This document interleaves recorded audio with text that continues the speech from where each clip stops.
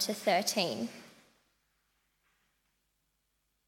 My brothers and sisters, believer in our glorious Lord Jesus Christ must not show favoritism.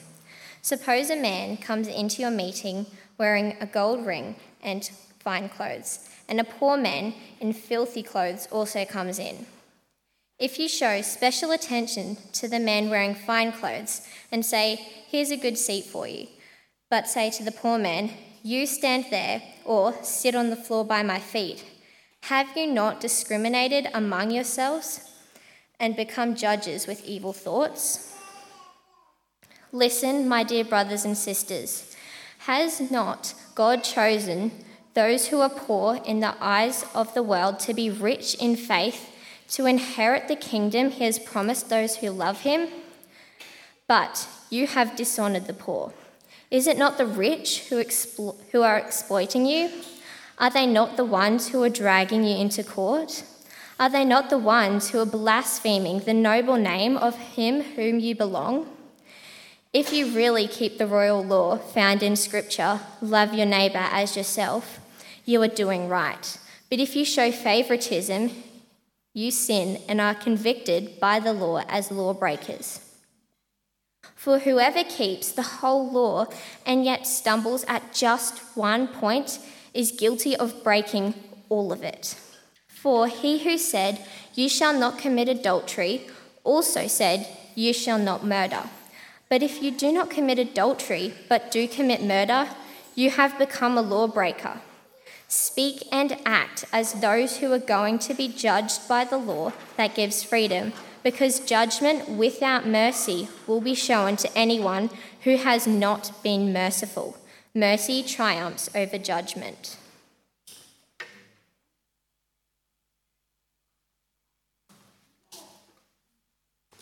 Thanks, Liv. You might like to keep your Bible there if you have one. I should have said before, we normally record the service with a video. We're not doing that this afternoon, but we're doing an audio recording of it. During the kind of COVID time, it seems everyone is filming their services. It'd be interesting to hear your feedback, whether you want a video or whether you want an audio. If you're homesick and you can't come, that'll be available anyway. So why don't we pray, though, as we come to God's word. Let's pray. Our loving Father, we thank you that we can bow before you now in worship. We do thank you that you are God and there is no other, that you are the Almighty Creator God who spoke creation into being and who does speak salvation into action. And Lord, it is our prayer that we would hear your word and respond in obedience, that we would hear the voice of the Good Shepherd, our King Jesus, hear him calling our names, and that we would follow, that we would get on with living for you. And we pray that you would use James in our lives to help us do that thing. We pray in Jesus' name. Amen. Once becoming a believer, a follower of Jesus, our whole perspective on life, it changes. How we view ourselves, how we view those around us, how we view the world becomes completely different. And something of that change is sudden, perhaps, but mostly it is hard, steady work.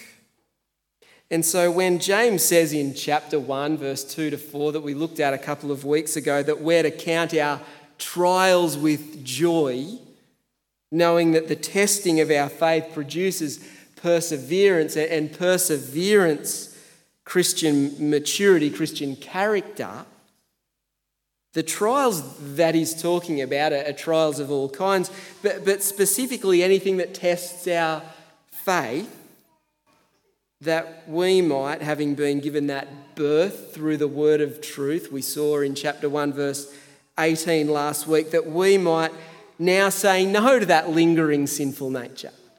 That we might say, no, that's not me anymore. and get on with listening and accepting and obeying God's word. This is the life of Christian wholeness, if you like, according to James. The life moving towards Christian maturity, steadily over time becoming more like King Jesus. It is so good, but it is also, it's hard work.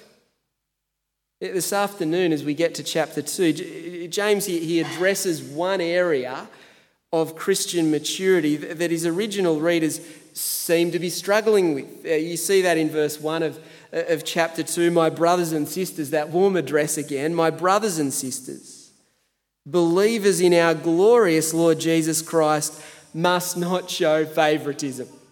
You trust in Jesus? Well then, favouritism, it's out. But a little bit of favouritism, it could see my career progress. Playing favourites with the right person at work, it could lead to that promotion. It might help me climb the social ladder too, a bit of favouritism. Or if I get in with the right person playing favourites, it could prove a good insurance policy, having someone to look after me when I'm in need. Well, what's wrong with playing favourites? Well, in what follows, James shows us. And he begins with that illustration, doesn't he, of the meeting. And it might be that the Christian community gathered for worship on a Sunday afternoon. 2 new people come in, and we can assume that they're new, as they need to be shown to their seat by external appearances.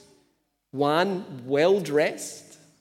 And you notice that the chunky gold ring on the finger, he's wealthy. And as he enters, now perhaps initially you notice him further away. It's when he drives into the car park in that flashy car. That's when you first notice him. In any case, you're ready to welcome.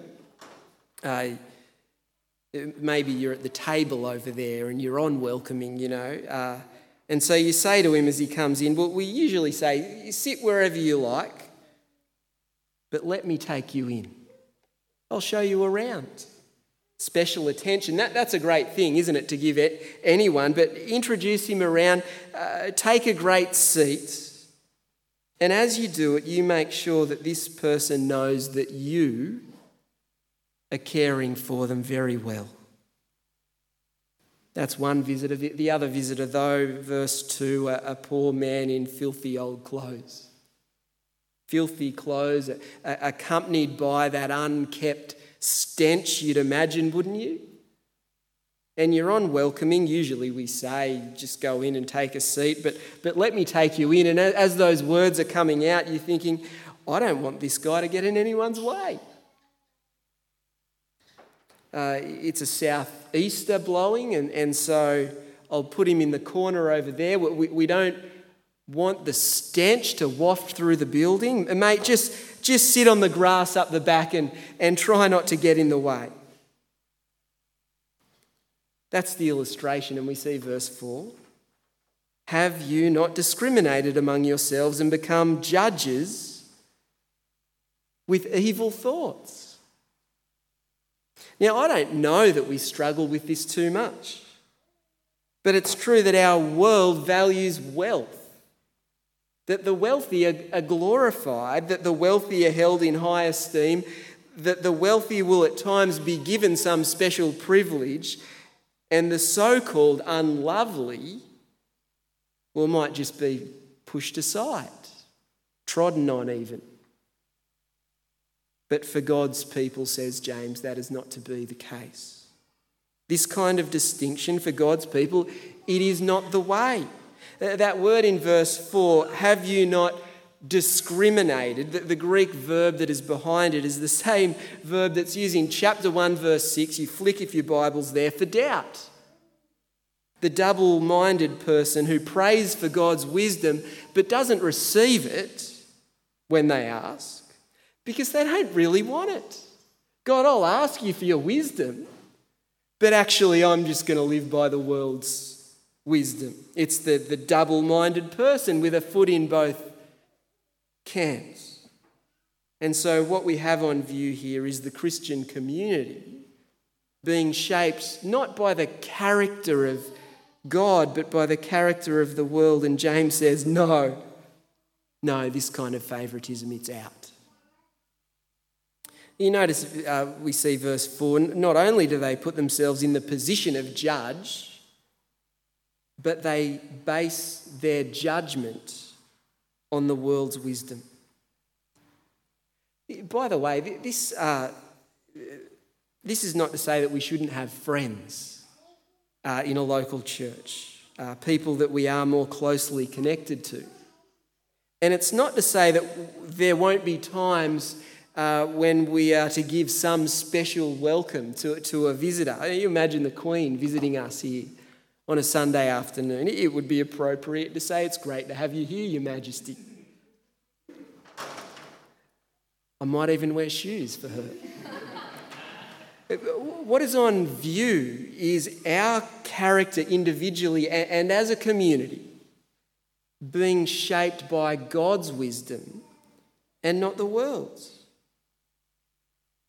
We're not told exactly what James's original reader was doing, but in some way they were glorifying the wealthy. And I wonder if that's why back in verse 1 of chapter 2, James refers to Jesus, you notice, as our glorious Lord Jesus Christ, reminding them of who is to be glorified in this community. In verses 5 to 7, James, he gives us two reasons as to why this kind of favouritism is wrong. And the first in verse 5 and through to the start of verse 6. Let me read. Have a look with me. "Listen, my dear brothers and sisters. Has not God chosen those who are poor in the eyes of the world to be rich in faith and to inherit the kingdom he promised those who love him? But you have dishonoured the poor." You're out of step with God's pattern, says James to the original reader. James is not saying here that everyone who is physically poor is rich in faith, but that the way of viewing viewing people in God's community is to be just completely different. God doesn't push the poor to the fringes, but by his sovereign choice, he has chosen to make many rich in faith, members of God's kingdom. And so God's people, we're not to view those around us by external appearances. And so this is true of wealth, isn't it? Which is on view here, but it's also true of all kinds of different things. The Apostle Paul said something similar in 1 Corinthians chapter 1, verse 26.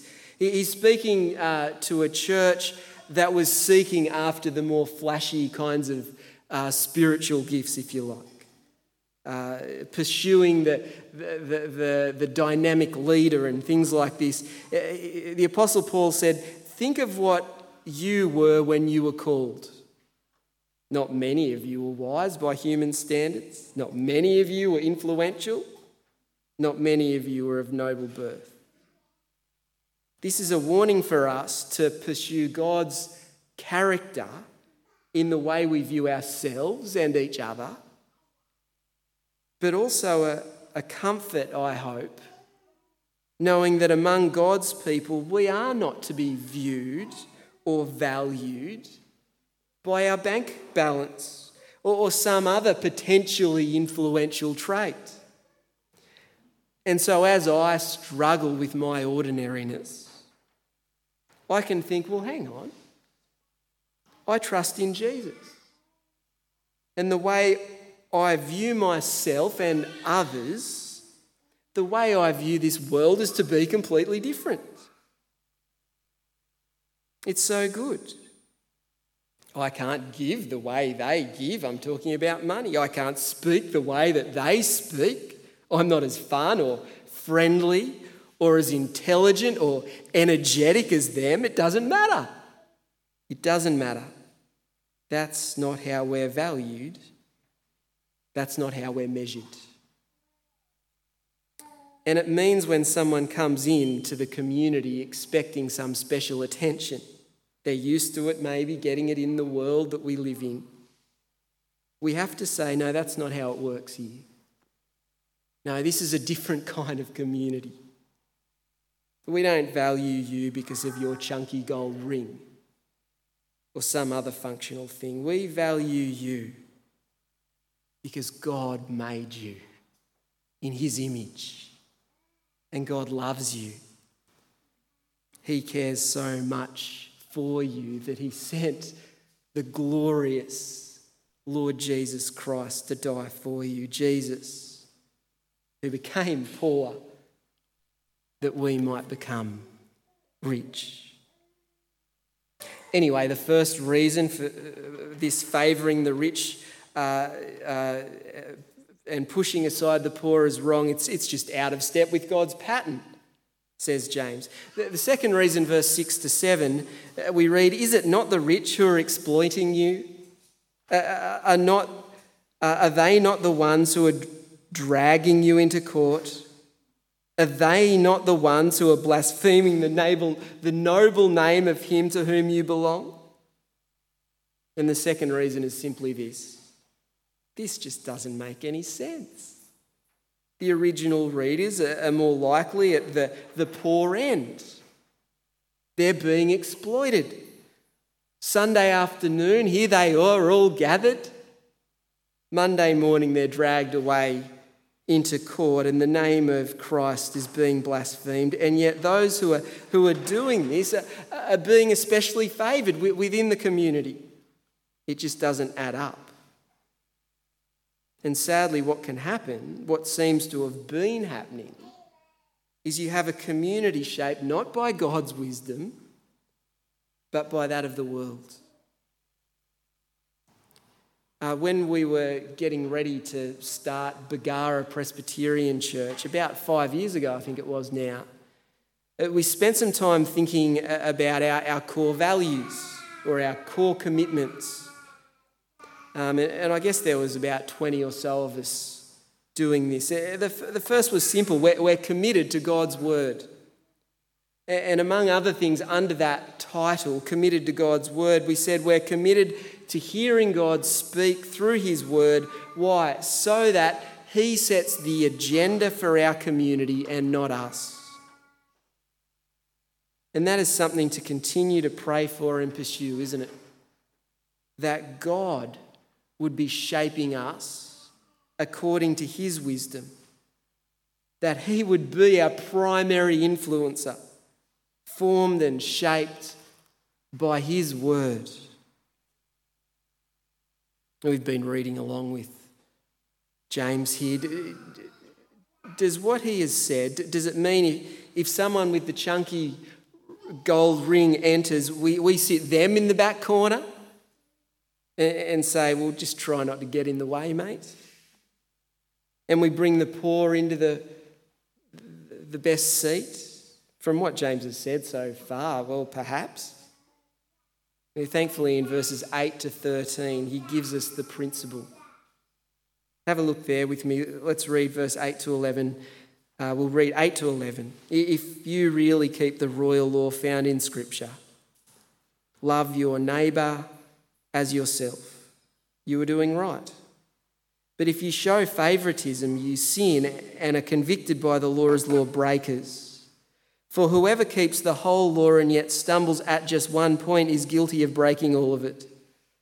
For he who said, "You shall not commit adultery," also said, "You shall not murder." If you do not commit adultery but do commit murder, you have become a lawbreaker. There's lots there, but you see the principle, don't you, in verse 8? Love your neighbour as yourself.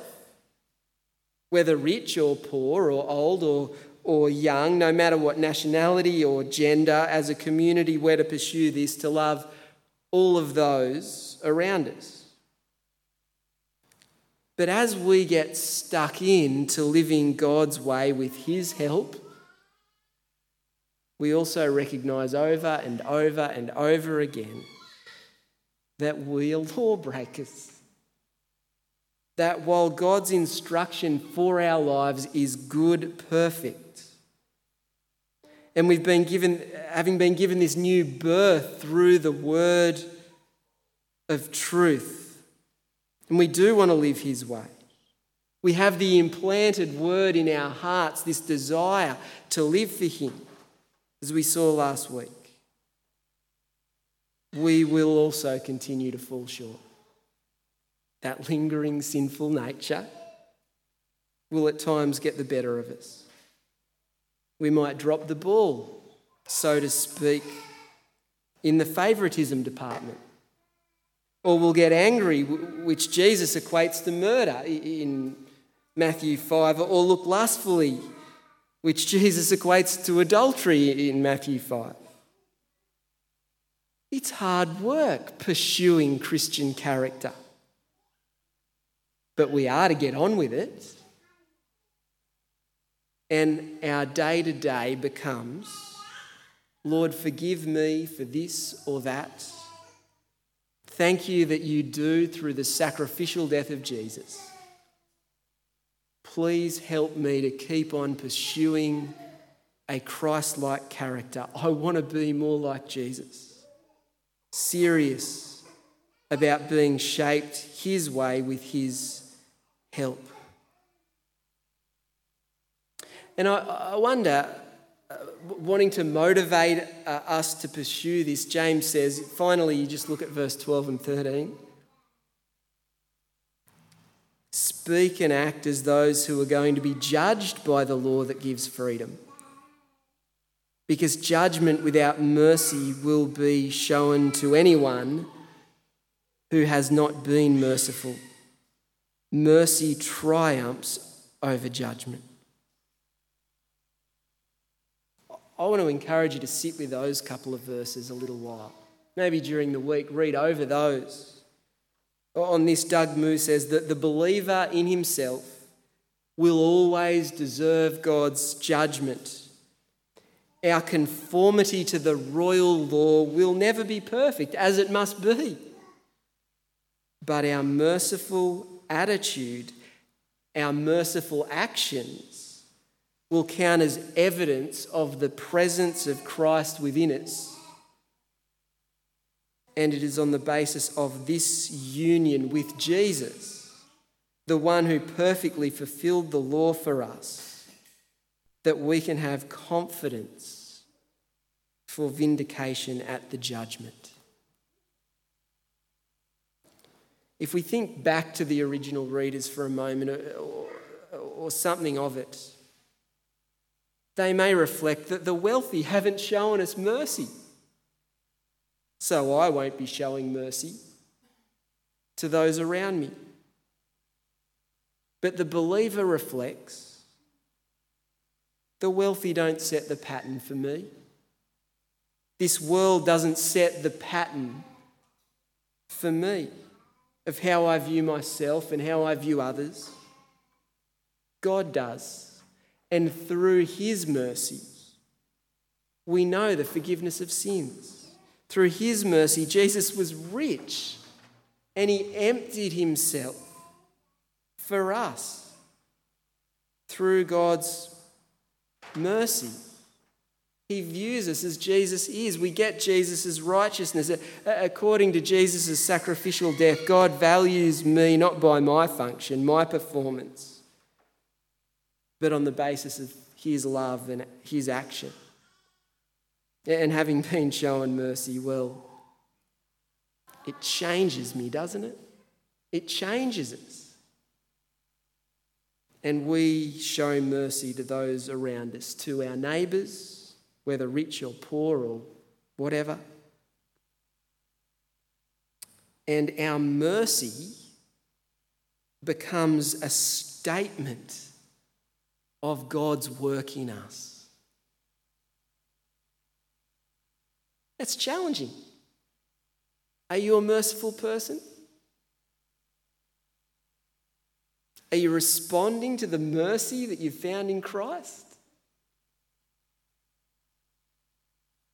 And it drives us to prayer, repentance and faith.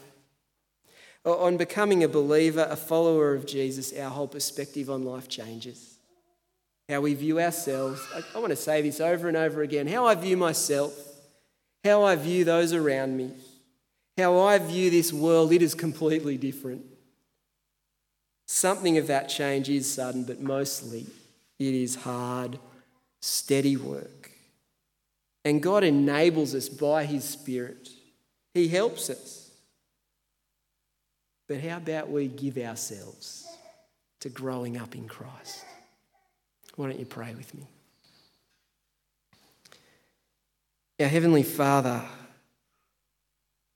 we thank you that we can come to you this afternoon. And as we do, Lord, we confess that we haven't lived to your standard, that we do miss the mark, that we are transgressors of the royal law, your perfect instruction. And for this we are sorry. But great Father, we thank you as we come to you seeking forgiveness. We thank you that you give it. And you give it through the Lord Jesus. Heavenly Father, we pray that you would be changing us from the inside out. That as we reflect on who we are in Christ, that as we understand more and more of your great mercy to us in him, that you would mould and change and shape and grow us according to your good plan. Lord God, forgive us for favouritism. Forgive us for lustful thoughts. Forgive us for our anger.